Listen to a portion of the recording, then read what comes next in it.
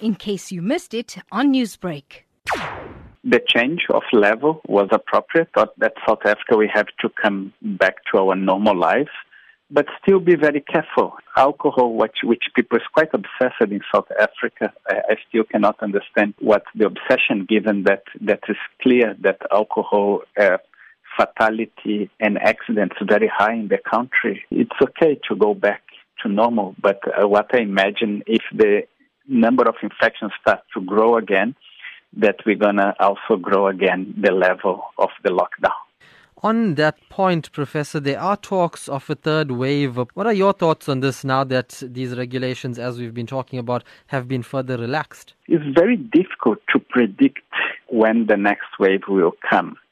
For example, we never thought that the second wave would come on the beginning of our summer. Was quite surprised, especially with the new variant that we have discovered that almost appear out of the blue. So that did surprise us.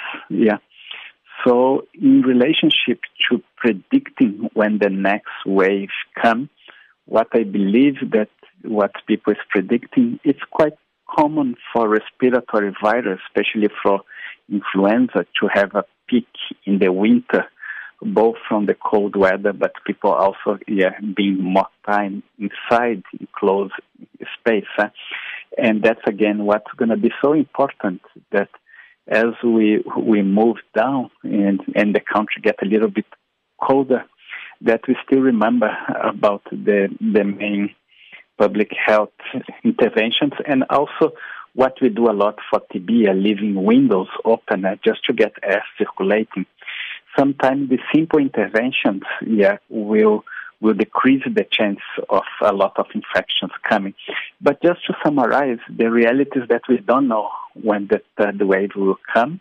Now, with the few companies set to deliver vaccines to South Africa in the coming months and the President's call for about 60% of the country to be vaccinated by the end of the year, can you talk me through the possibility of mutations and new strains together with the efficacy of these new vaccines? We have selected the most appropriate vaccines to South Africa, what it means. Vaccines that seem to be efficacious against the variants that are circulating in the country. That's a very important point. And that's why it's so important to continue what you call the genomic surveillance, what it means every week getting samples from around the country and identifying the mutations. And that's why it's also so important to South Africa to have participated in vaccine trials, because we want to make sure that the vaccines that we are using in the country are safe, which they are, but they are also efficacious and appropriate to the population and the variants that are circulating. In general, it would be very good to see an increase of vaccination very quick, especially after you finish the healthcare workers, which is the first priority, to move very quick to a population with advanced age or comorbidities. Because if you are to see a third wave, what we would want is to see one that's not as deadly as the second and first wave. Newsbreak, Lotus FM, powered by SABC News.